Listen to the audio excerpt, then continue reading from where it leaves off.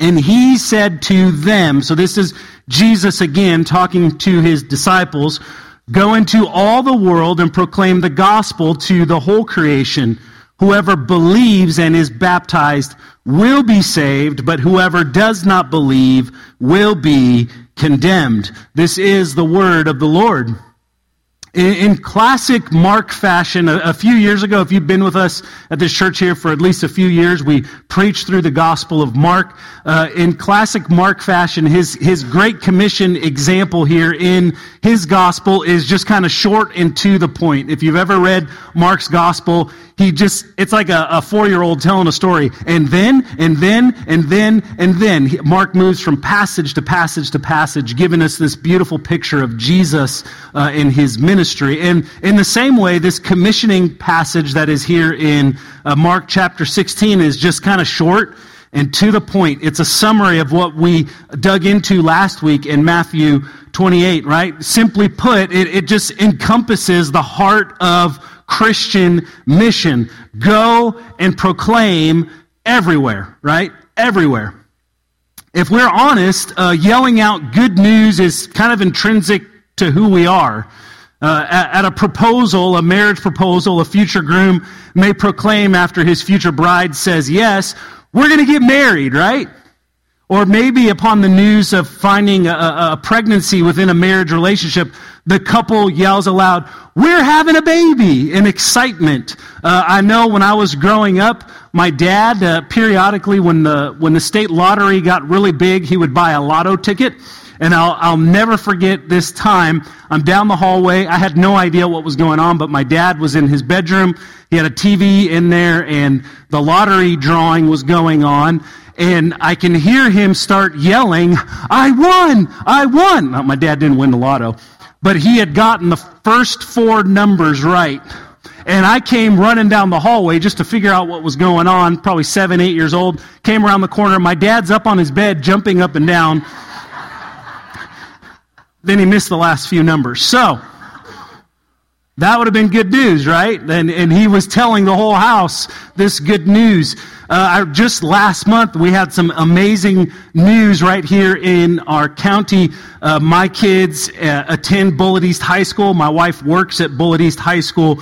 And Bullitt East brought home the 6A state title in football. They brought home the championship to our Bullitt County community. And what was neat is the whole community, Bullitt Central students, I remember seeing them come to Bullitt East games while they were going to the playoffs, North Bullitt. Everybody was excited because our little county brought home a state championship. And I went through the whole season.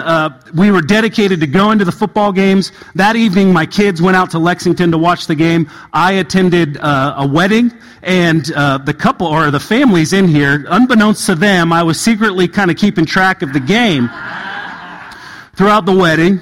And fortunately, during the reception time, you could tell all the men in the room who were kind of following along with this news, because once Bullitt East pulled off a 2-point conversion that secured kind of the championship victory for them, all the men in the room who were secretly paying attention to this game said, "The Chargers won the state championship," and everybody kind of celebrated, right? It was good news. It's intrinsic to us that we would proclaim good news when good news comes to us. And what better news do we have than the good news about Jesus?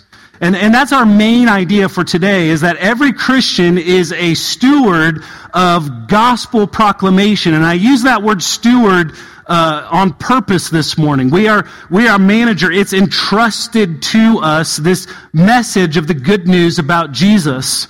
One component of our membership classes, our membership process, is to discuss stewardship. Some of you in here may be cringing, like, "Oh, we're doing the money talk this morning." No, because when we hear that word stewardship, we often link stewardship to what? Money, finances, right? But in our stewardship class, we learn our monetary resources are just one aspect of stewardship. They're just one aspect of something that we manage and oversee that God has entrusted to us. And I don't want to assume anything. A working definition, again, of stewardship is being entrusted to manage or supervise a resource. The creation, we learned the creation mandate last week back in Genesis 1:28. From God is to do this, to multiply, and then there's a word that comes after that, and have dominion over all things. Dominion gives us this understanding that we are over something. We are placed in authority over God's creation, okay? Here's a little just kind of aside. We're not just some evolved animal. We didn't get here by happenstance. And I'll say this, we are human beings, okay, are of greater importance than all other living things.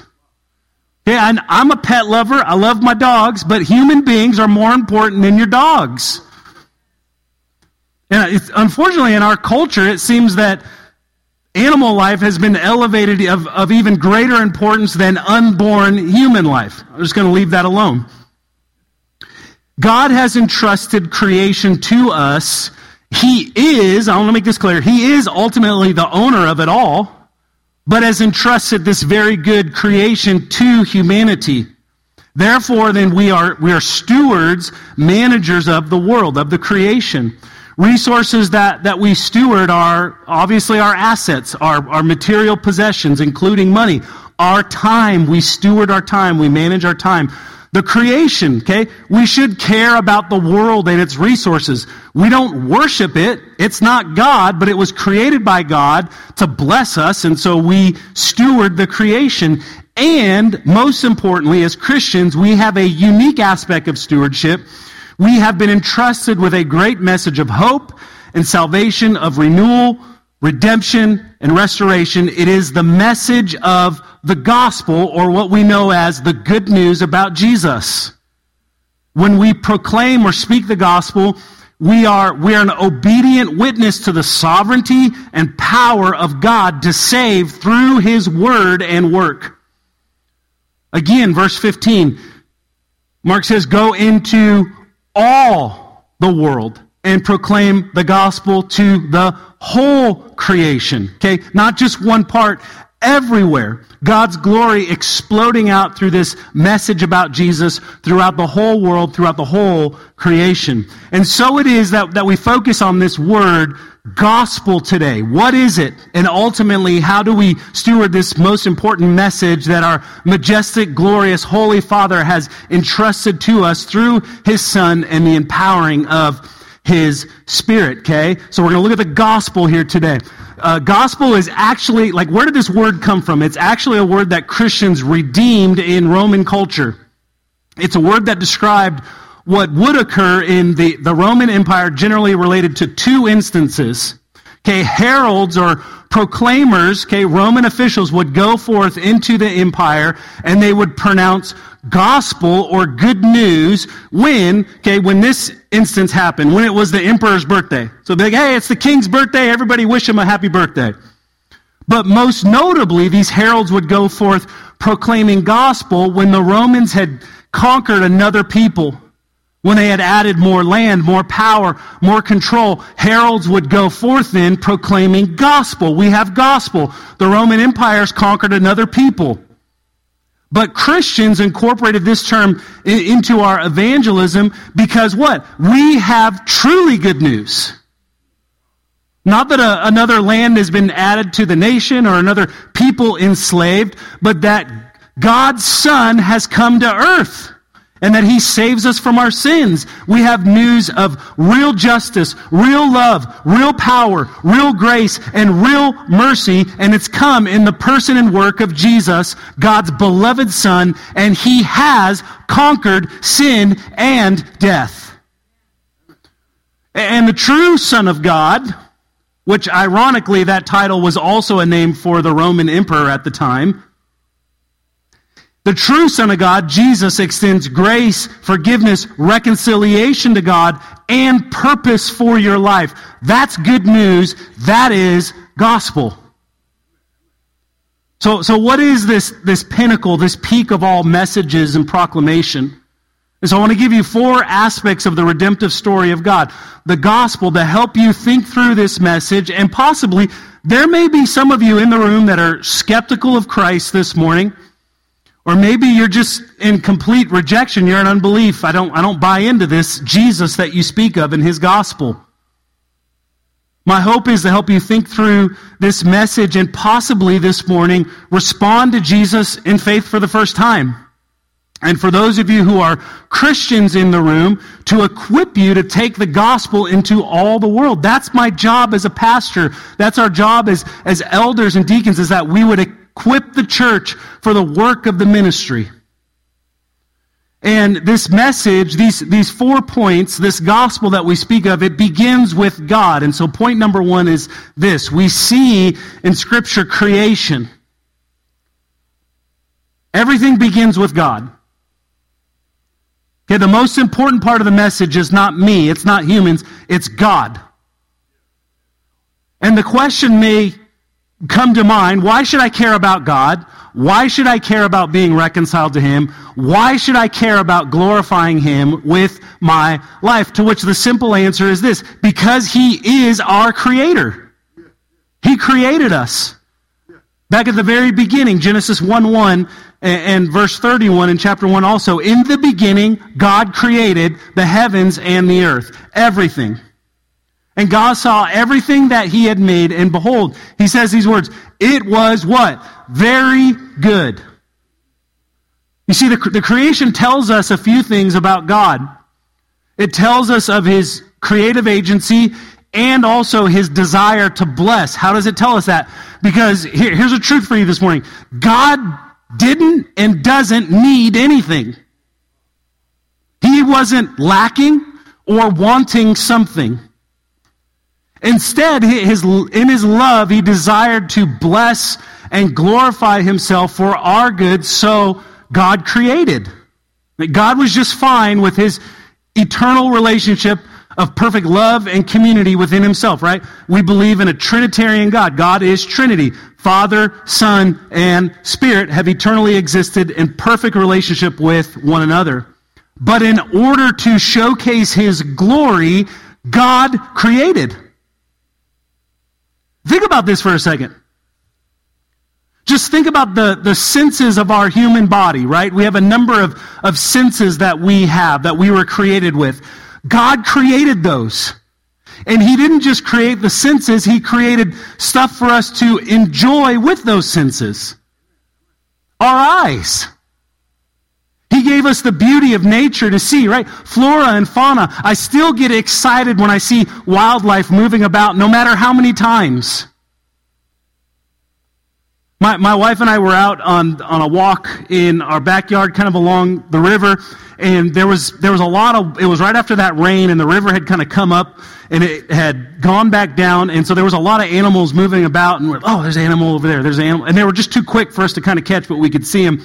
And then we saw this white thing up in the rocks, and we're trying to figure out, like, what is it? And it was a stray cat, right? But I still got excited. I'm not going to say anything about cats for all the cat lovers in the room. But my eyes still, they quicken and dart about with when the brilliant crimson red of a cardinal swoops through my backyard against the brilliant green backdrop of oak and pine. It excites me when amazing pink trees bloom in spring, emerging from the dead of winter.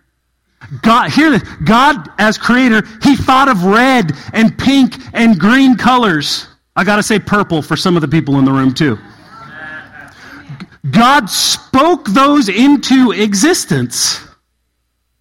Our nose and the smells that burst forth when we cook and transform food. Yes. The sugary caramelization while we bake sweets, or the savory collision of a steak with garlic sizzling and filling the air with an aroma that makes us smile. And what happens? Our mouths begin to water.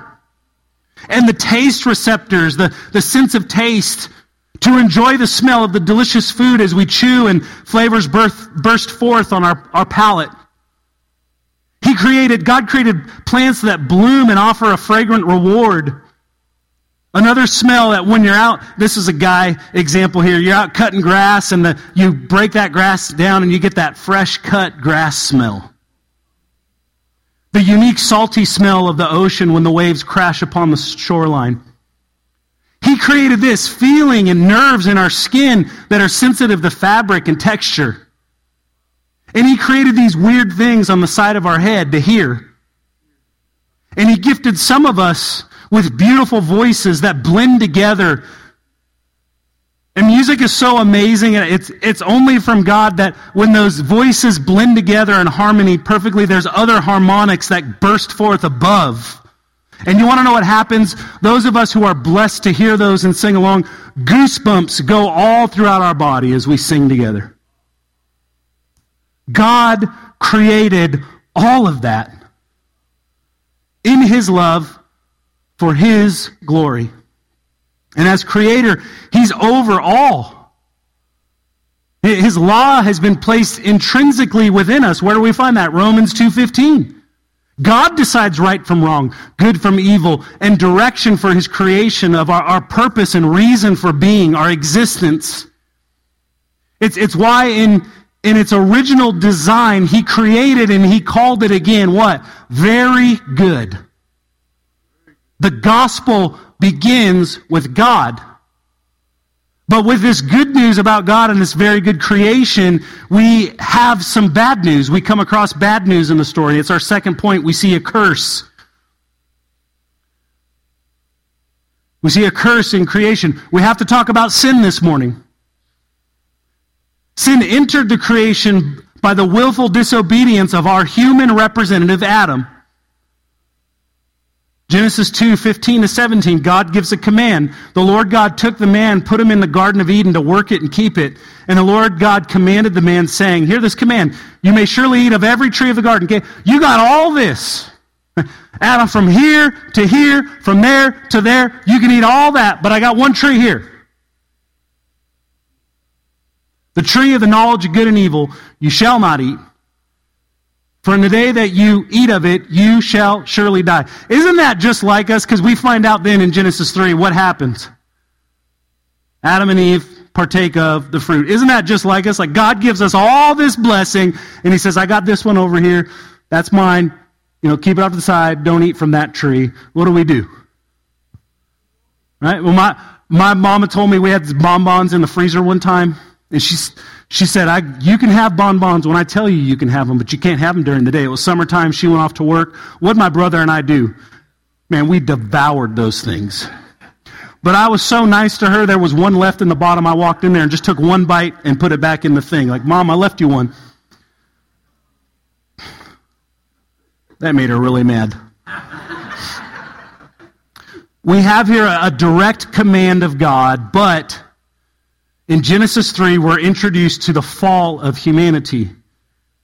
Through the deceptive and lying schemes of God's enemy, the serpent, Satan. Satan comes to steal and kill and destroy. He's counter to God's purposes. I call him the great counterfeit. Adam should have banished him at his arrival into the garden. But Adam allowed him in, standing idle and complacent as the serpent entered and deceived Eve, his wife. Adam too partook of the fruit God had forbidden him to eat. Sin entered God's very good creation, and a division, a relational chasm between God and man was caused by humanity's willful disobedience to God's command. Adam, as our representative, brought about sin into humanity and creation. And so every subsequent human being, we're born with a heart that is rebellious towards God. It's set on our wants, our desires, our needs, and we kind of just naturally worship ourselves. We are, to put it kind of in just a short summary, we're selfish. Apart from Jesus, our hearts are desperately wicked and deceptive. Therefore, just as Adam represented us in the beginning, we needed a better representative that would come in full obedience to God's command. That representative is this. It's our third point. It is Christ. The beauty of Genesis 3 is obviously, there's beauty in Genesis 3? I thought that was the curse. There's beauty in Genesis 3. It's not the disobedience of Adam and Eve or the deception of the serpent. But God comes. God comes seeking after his people. We see a glimpse of God's grace and mercy in Genesis 3. God comes what? He calls to them. God comes calling. He didn't leave Adam and Eve in despair. He didn't leave them without purpose, but he gave them a powerful promise. It's the first hint, the first kind of veiled pronouncement of this gospel that we're looking at this morning. He says this to the counterfeit, Satan the serpent. He says this in Genesis 3:15, I will put enmity, hostility between you and the woman, and between your offspring and her offspring. Hear this promise. He shall bruise, crush your head, and you shall bruise, strike his heel. The promise of a Savior, a Redeemer to come. Right? Adam fell in his representation of humanity. A better representative for humanity's sin problem, Jesus Christ, has come.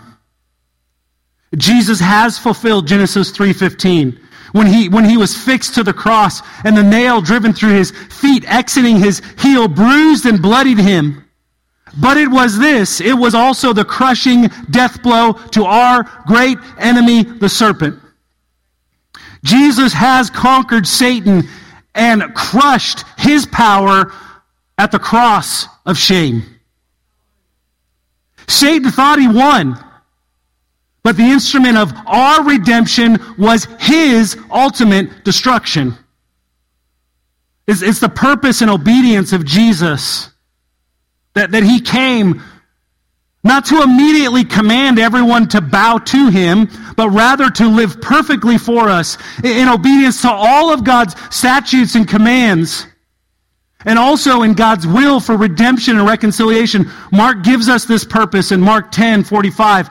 Mark says this, the Bible says this, for even the Son of Man came not to be served, but to serve, hear this, and to give his life as a ransom for many. Those many are sitting right here in this room. But how is it that we receive this good news, this gospel? This Christ, our Savior, who has come through communication, proclamation, through words. Simply put, we speak, others hear and respond. Romans 10:17, we read this a little bit earlier. So faith comes from hearing, and hearing through the word of Christ. So that those who hear of Christ and respond in faith have this incredible promise in Romans 8. Y'all know I love Romans 8. Romans 8, 1-2. Just aside from the powerful message of the gospel, if you are hurting in this room, if you feel like you have so messed up that God has turned his back on you, if you have faith in Jesus, this promise is for you too. For everyone who is called upon the name of the Lord will be saved, and we can hold to this, what God's word says. There is therefore now what? No condemnation for those who are in Christ Jesus. For the law of the Spirit of life has set you free in Christ Jesus from the law of sin and death. That's good news. It's not the end.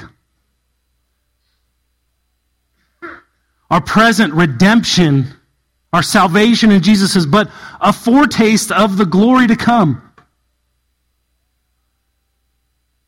Romans 8 goes on to say that the creation waits in eager expectation and groaning for the sons of God to be revealed. For all, creation included, to be renewed and restored. It's our fourth point. We see completion. We see restoration. We see renewal. I invite you periodically to do this when we gather and to hear from the Word. We must take our eye at times off the misery which we can face in the present. Hey, some of you, life's okay right now. Things are going well. You got money, you're paying bills, life's good, you get to go on vacation, marriage is all right. Okay, just hang on a second, it'll stink at some point. And when it does, you can remember back like, I remember when Keith talked about this. And so some of you are in the midst of misery right now, aren't you? We got to take our eye off the present suffering, and we got to look and see what God's promises are, what His promise is for us in the future, what He has in store. We take our eye off the present suffering. We take our eye off of children in rebellion and unbelief, sickness and disease that's entered our bodies, cancer, financial situations that seem to never correct themselves, marriages that possibly require more toilsome labor than joy, bodies that ache and hurt, storms that tear apart our homes, wars that rip apart families, or a desperate longing for a loved one who has entered eternal rest. All of those things are things that we face right now in this present time. We have to take our eye at times off the present chaos and look to the glorious promised completion of God's redemptive plan. Okay, this isn't all there is, thank God. But the arc, the trajectory of Scripture is total restoration and renewal of creation. And to me, that story, reading Revelation 21, 1-5, man, that fires me up more than any stinking TED Talk you can give me from the pulpit. Tell me about what God's going to do. He's going to make all things new. We see in Revelation 21 this collision, this coming together of heaven and earth becoming one under the reign of Jesus Christ. John, in this revelation that he receives from the Lord, he tells us this. He says, "Then I saw a new heaven and a new earth, for the first heaven and the first earth had passed away, and the sea was no more." Okay, I always say this when I read this. The sea in Scripture oftentimes is where the bad things came out of. Okay, those are gone. "And I saw a holy city, New Jerusalem, coming down out of heaven from God, prepared as a bride adorned for her husband. And I heard a loud voice from the throne saying, 'Behold,'" this is beautiful, "'the dwelling place of God is with man. He will dwell with them, and they will be His people. And God Himself will be with them as their God.'" Okay, that's enough right there. We could wrap it up. Let's go home. But there's more.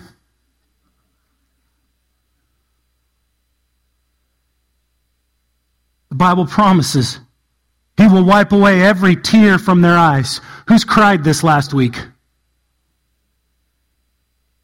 "Death shall be no more. Neither shall there be mourning, nor crying, nor pain anymore. For the former things have passed away." They're gone. "And He who is seated on the throne said, 'Behold,'" this is awesome, "'Behold, I am making all things new.'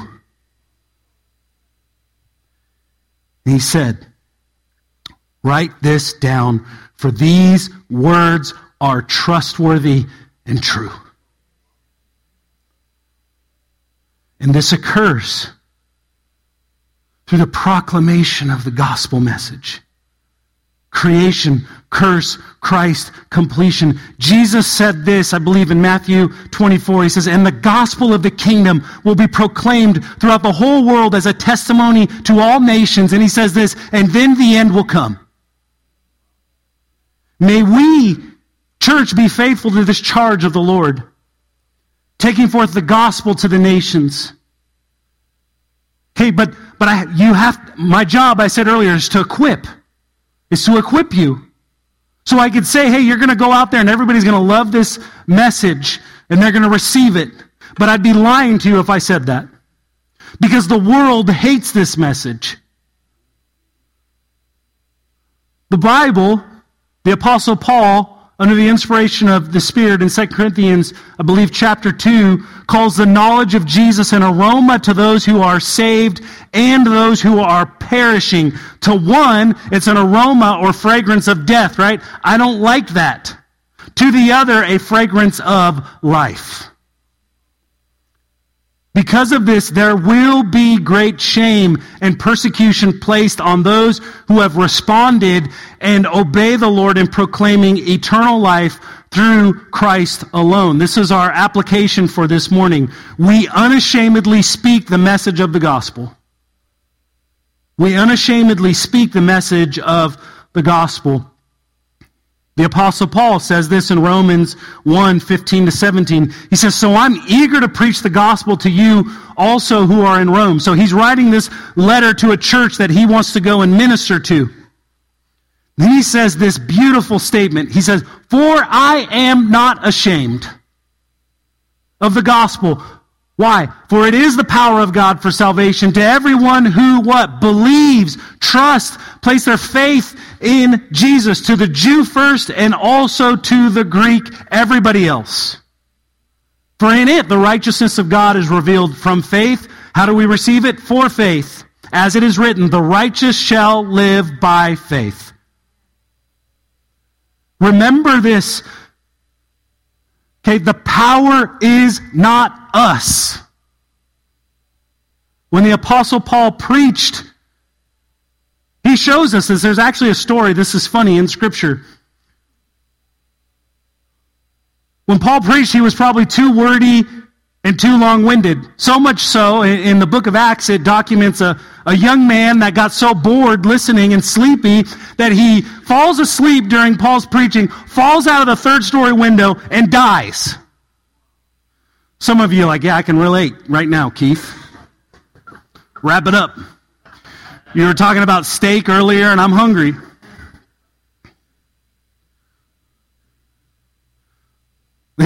Just if you're worried about the young guy that died, Paul, through the power of the Spirit, raised this guy back to life.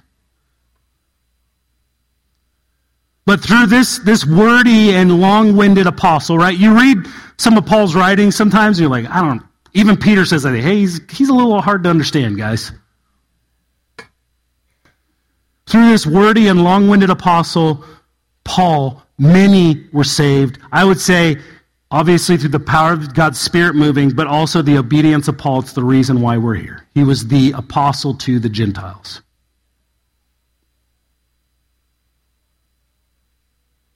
Likely the greatest missionary that's ever lived. Why do I tell you this? This long-winded apostle probably wasn't very good looking because he wasn't ever married, more than likely. He just kept saying, "I'm not ashamed," and he kept carrying out the work. Why do I tell you this? Stop worrying about every little detail. Rather, with love, under the covering of much prayer, through the power of God's Spirit, speak clearly this, the message of forgiveness of sins through the perfect life, death, and resurrection of Jesus. Eternal life found through God's beloved Son and reconciliation with God the Father through the precious blood of Jesus. It's interesting because there's another instance where Paul talks about shame. So it shows me that possibly he wrestled with this. Paul was, in his life, he was a learned man. Okay, he knew the Scriptures.